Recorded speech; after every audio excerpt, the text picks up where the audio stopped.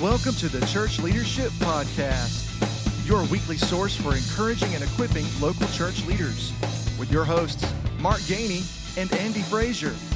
In each episode, Andy and Mark sit down with church leaders that you should know. We believe these honest conversations will be helpful and encouraging to you as you lead the local church. Here is this week's episode. Welcome to episode number 92 of the Church Leadership Podcast. We're so glad you've joined in for today's episode. And this episode is actually airing during Thanksgiving week. And so we'll talk about that in just a minute.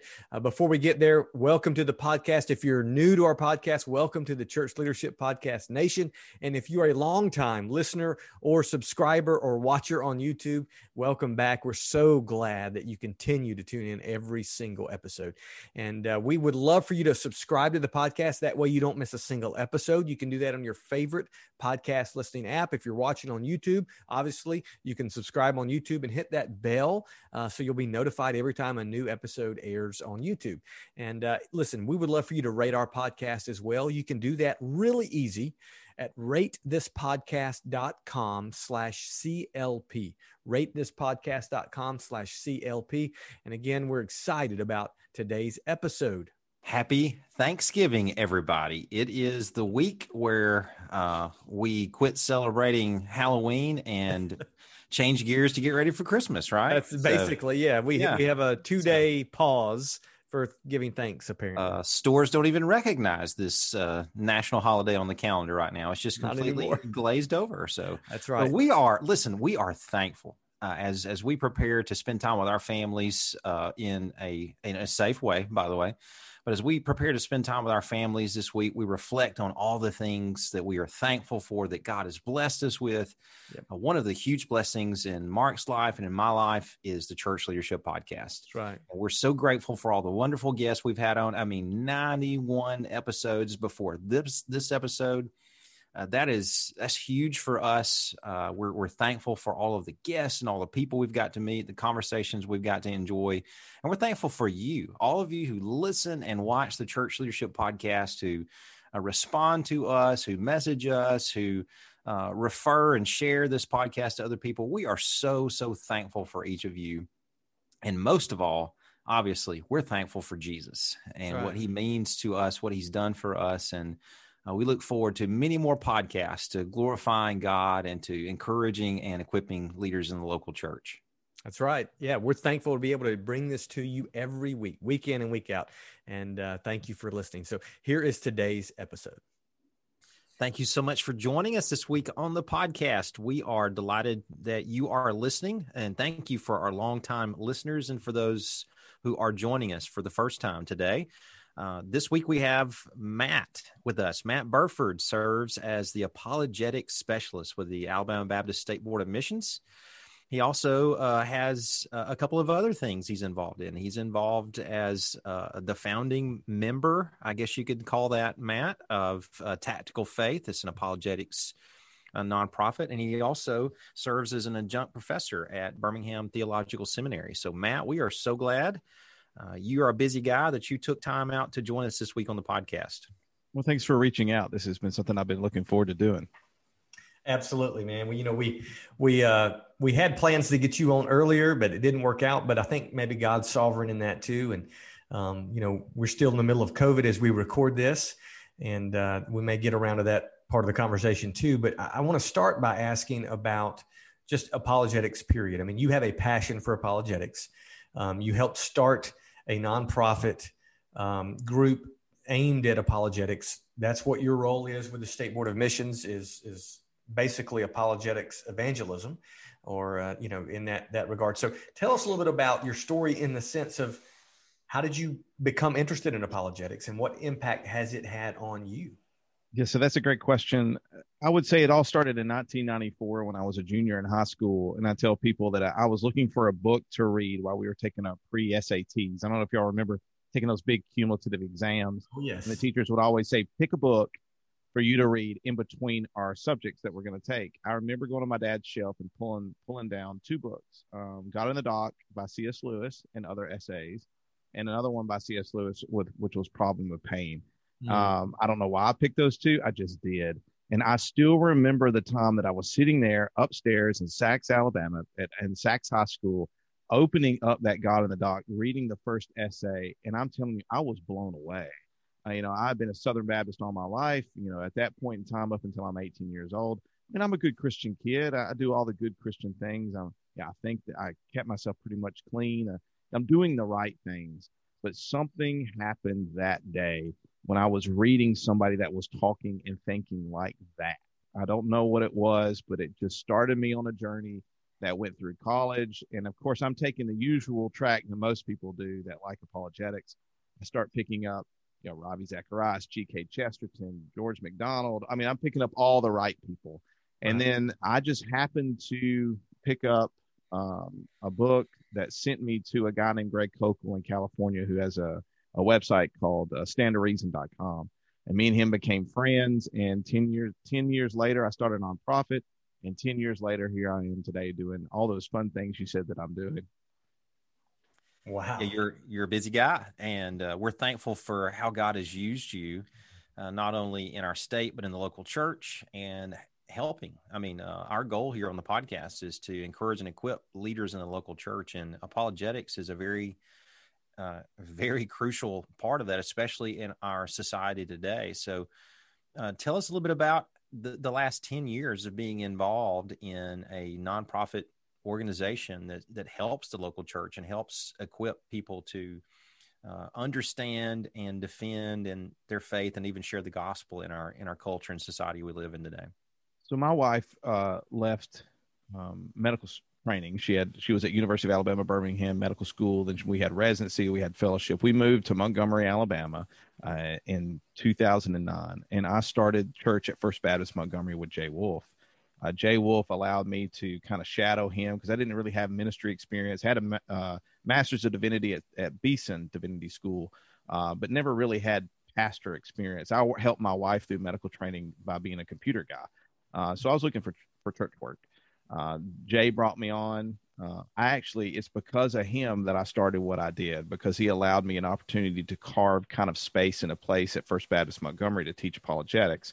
And I learned right off the bat that I had a lot to learn about teaching, but I enjoyed watching other people have the same experience that I did back when I told you when I was in high school, that our faith is something that's deep and incredibly wide. And in terms of our worldview, it's consistent in the way it talks across what I call the 5 major questions, which is origin, meaning, morality, and destiny. And then there's a fifth one too about authority. But their lights would turn on in the sense of saying my faith is now, it's not that it wasn't real beforehand, but now it's something that I can talk about in a way that reflects the faith that I have.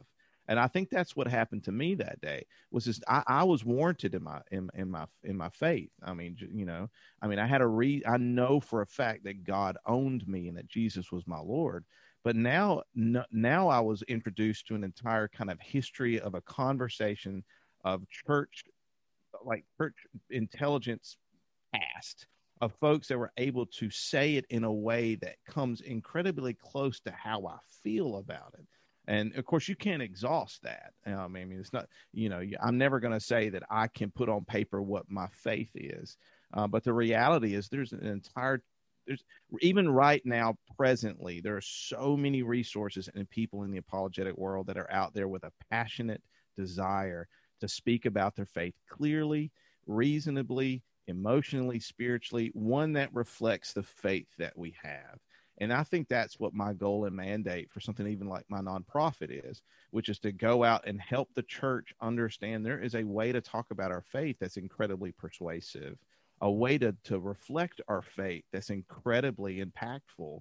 And apologetics is just part of that. It's an entry point into a world where we understand that we can use our mind, we can use our spirit, we can use our hands in service to reflect the faith and love that we have for our Lord and the bigger magnanimous love that he has for us. That is awesome. Well said. So we've never talked about this, but I share a passion in apologetics. I actually taught an apologetics and worldview course to a Christian high school several years ago, and I've loved it. And here's what I've noticed, and that was several years ago, that there is a a distinct lack of apologetic teaching, training, equipping in churches. And I found that people are afraid to share their faith, or afraid to get in those conversations where they're defending their faith or even explaining their faith, because they feel like they're not ready. And so I guess talk to us a little bit about how you've seen trend wise, is apologetics, is it getting better or worse in the church in the 21st century? And why do you think it's so important for churches, leaders listening, and volunteer or pastors listening to dedicate or devote some time and energy and resources to that very thing? Yeah, another great question. 20 years ago when I started all this, nobody even knew what the term was. I'm talking on a popular level. Even a religious state like we have, apologetics was, I still get the question, but 20 years ago, I would get, what are you apologizing for? And so I'd have to back up and I'd have to define apologetics. And I get it. It's just part of what I do. 20 years later, there's hope. Because of the resources that have been produced, because of the people that are out there.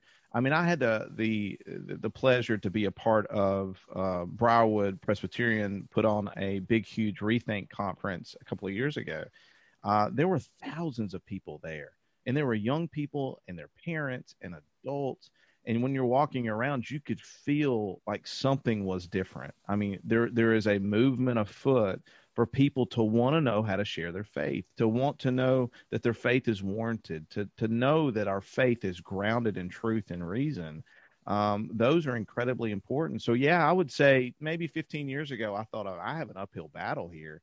I started my nonprofit in order to help get this kind of training into the local church in the state of Alabama. I would say if we were doing a State of the Union and somebody asked me to do the State of the Union of apologetics in the church in our state and probably out, I would say we're in a good standing. We're in a good place. And in fact, we are positioned incredibly well for the struggles and pressures that we have in the future because we have a lot of people that are trained. So to those pastors that are wanting to, what is apologetics? How can I use it? How can I integrate it into my church? I would say, hey, there are more resources out there now for you and for your church than ever before. There are more speakers now, even locally, even in the South, that are willing to come to your church and help you through it. You have help. Pastors have so much going on. I'm sure, I'm going to lunch today with one. I know there's an incredible amount of pressure on them, but all parachurches are there to help the church. They're not there to replace the church. And running a parachurch, I've seen that. And I just want to let pastors know there's things out there for them. There's resources out there to support them. Use them. They don't have to be all things to all people that way. That's the reason Paul used the body language. There's so many people willing and waiting to be a part of ministry in a local church. Just, bloom where you're planted, as Greg Koukl would say, and be willing to be open and show some humility and bring some folks in that can help you train. That's a great point. You don't have to have all the answers, pastor and leader. There's people out there who can do it for you. It's a great point. Yeah, that's encouraging to know that someone like you or an organization like Tactical Faith, or how you serve with our Alabama Baptist State Board of Missions, how someone like you can come alongside a church leader and help them. So as people are listening today, what would you say maybe would be some very important things for us to understand and kind of take to heart so that we can do a better job of sharing the gospel in the current climate, the culture we live in today? Yeah, I think I was thinking about this yesterday as I was talking to somebody who called me about this particular thing. The perception out there is kind of a negative one, that we're moving into a very strange time. Maybe negative meaning we just don't know what's going to happen tomorrow. And it's probably always been that way to some degree. But what I would say to that is be encouraged that our worldview speaks consistently and comprehensively. And you take that encouragement and listen, you don't have to know everything. It's okay to enter into a relationship with an unbeliever not knowing everything. And in fact, curiosity can be quite compelling. To be interested in your faith in a way that you're open and honest, even to an unbeliever, and say, listen, I don't know that, but I would be willing to get into a conversation with you about that. I think is something that all church leaders should be willing to do. And and to tell their people, listen, it's okay to say you don't know it all. In fact, I would think that's a good starting point. Well, what we would call in the philosophical word epistemic humility is, I think, incredibly compelling. When we think of millennials and Generation Z, the Gen Zs, they're looking for something that they can, I guess, ground themselves in, and they're looking for something that is incredibly genuine. I mean, they're looking for real things. And I think the starting point of epistemic humility, or just saying, I don't know, but I would like to be in a relationship with you to a point where we can know this together, I think shows off the bat, right off the bat, and for somebody that you're open and honest, and you're curious, and you're smart enough and confident enough in your own worldview to be able to enter into that type of relationship. I think that first and foremost has to be the starting point. When I did my dissertation, and I don't mean to throw it out there like that, but I had gone through 8 years of apologetic ministry, and I got real depressed because of things that I saw, which were leaders and others not starting with from the first point of humility. So when I would go around and ask people, hey, what's the starting point of apologetics? And what's the starting point of all Christian education? Most would just scratch their head. And I would say, we got that in the Bible. It says the fear of the Lord. And in fact, all of wisdom literature starts with that premise. The fear of the Lord is the beginning of all wisdom. And that's all of us, all humans. The fear of the Lord is the beginning of all knowledge and understanding. And you have to start that way. Does that make sense? I don't know if that answered your question, but I think that's what we have to understand as Christians moving forward, is that we have a positive gospel message of hope that can answer questions legitimately and comprehensively and consistently. But we need to start with humility, and we need to start with love. And that sounds hokey, but it's true. You cannot see the world rightly for how it is without having worship and serving into the community. And my dissertation actually looked at, what would apologetics look like without worship? What would apologetics look like without service in the community? And what I would say is, without those things, we can't understand the world, because we're not being Christ-like. So, and we don't think those terms, especially in the Baptist world, because we have the pulpit in the center in our worship, right? So in other words, we hear the word, we think about the word, we might chew on the word, but without worship and without service into the community, we can't have humility to help us understand the word to a point where we can take it out into the world. What an incredible point. And that, in 2020 and 21, probably 22, that is such a needed reminder. With all the pride and talking points in all different directions, humility is the starting point. Fear of the Lord. That is fantastic. That's encouraging and convicting. So as we close out our time, it's hard to believe that we're getting to that point, but as we close out our time, here's what I want to ask you. I think it's good for us, especially church leaders, to have some handles, right? And to be able to say, okay, this is where I can start. So for someone if a church leader who's a volunteer, or a pastor who's solo pastor or whatever, and they want to help their people understand apologetics, be equipped to have those, faith conversations with people who may not believe and may have doubts and questions. What are some, I guess, go-to resources or tools that you would suggest that they start with to get a good handle on apologetics? Do you have an hour? That would be an hour show.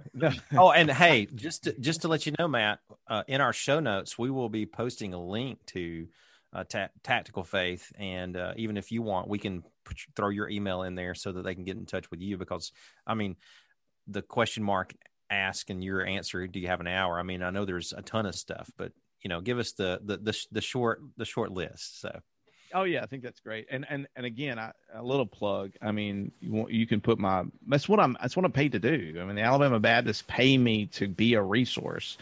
So I'll give you my email. I love taking emails from people. I love conversations with email. The last 8 years, I've basically started a nonprofit so I can go out to lunch with pastors. That's basically what I've done.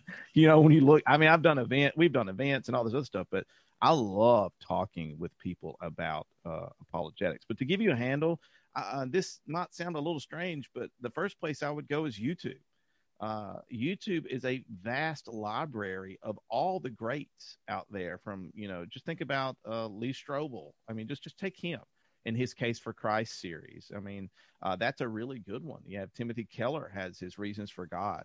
I'm just pulling them. I mean, even the old guards like Josh McDowell and his son Sean. I mean, they're a great resource, and these guys they have a heart for ministry, and their stuff is not very difficult. And what I mean that, and I don't mean that in a pejorative way. What I mean that it's made and created for a vast majority of people to understand.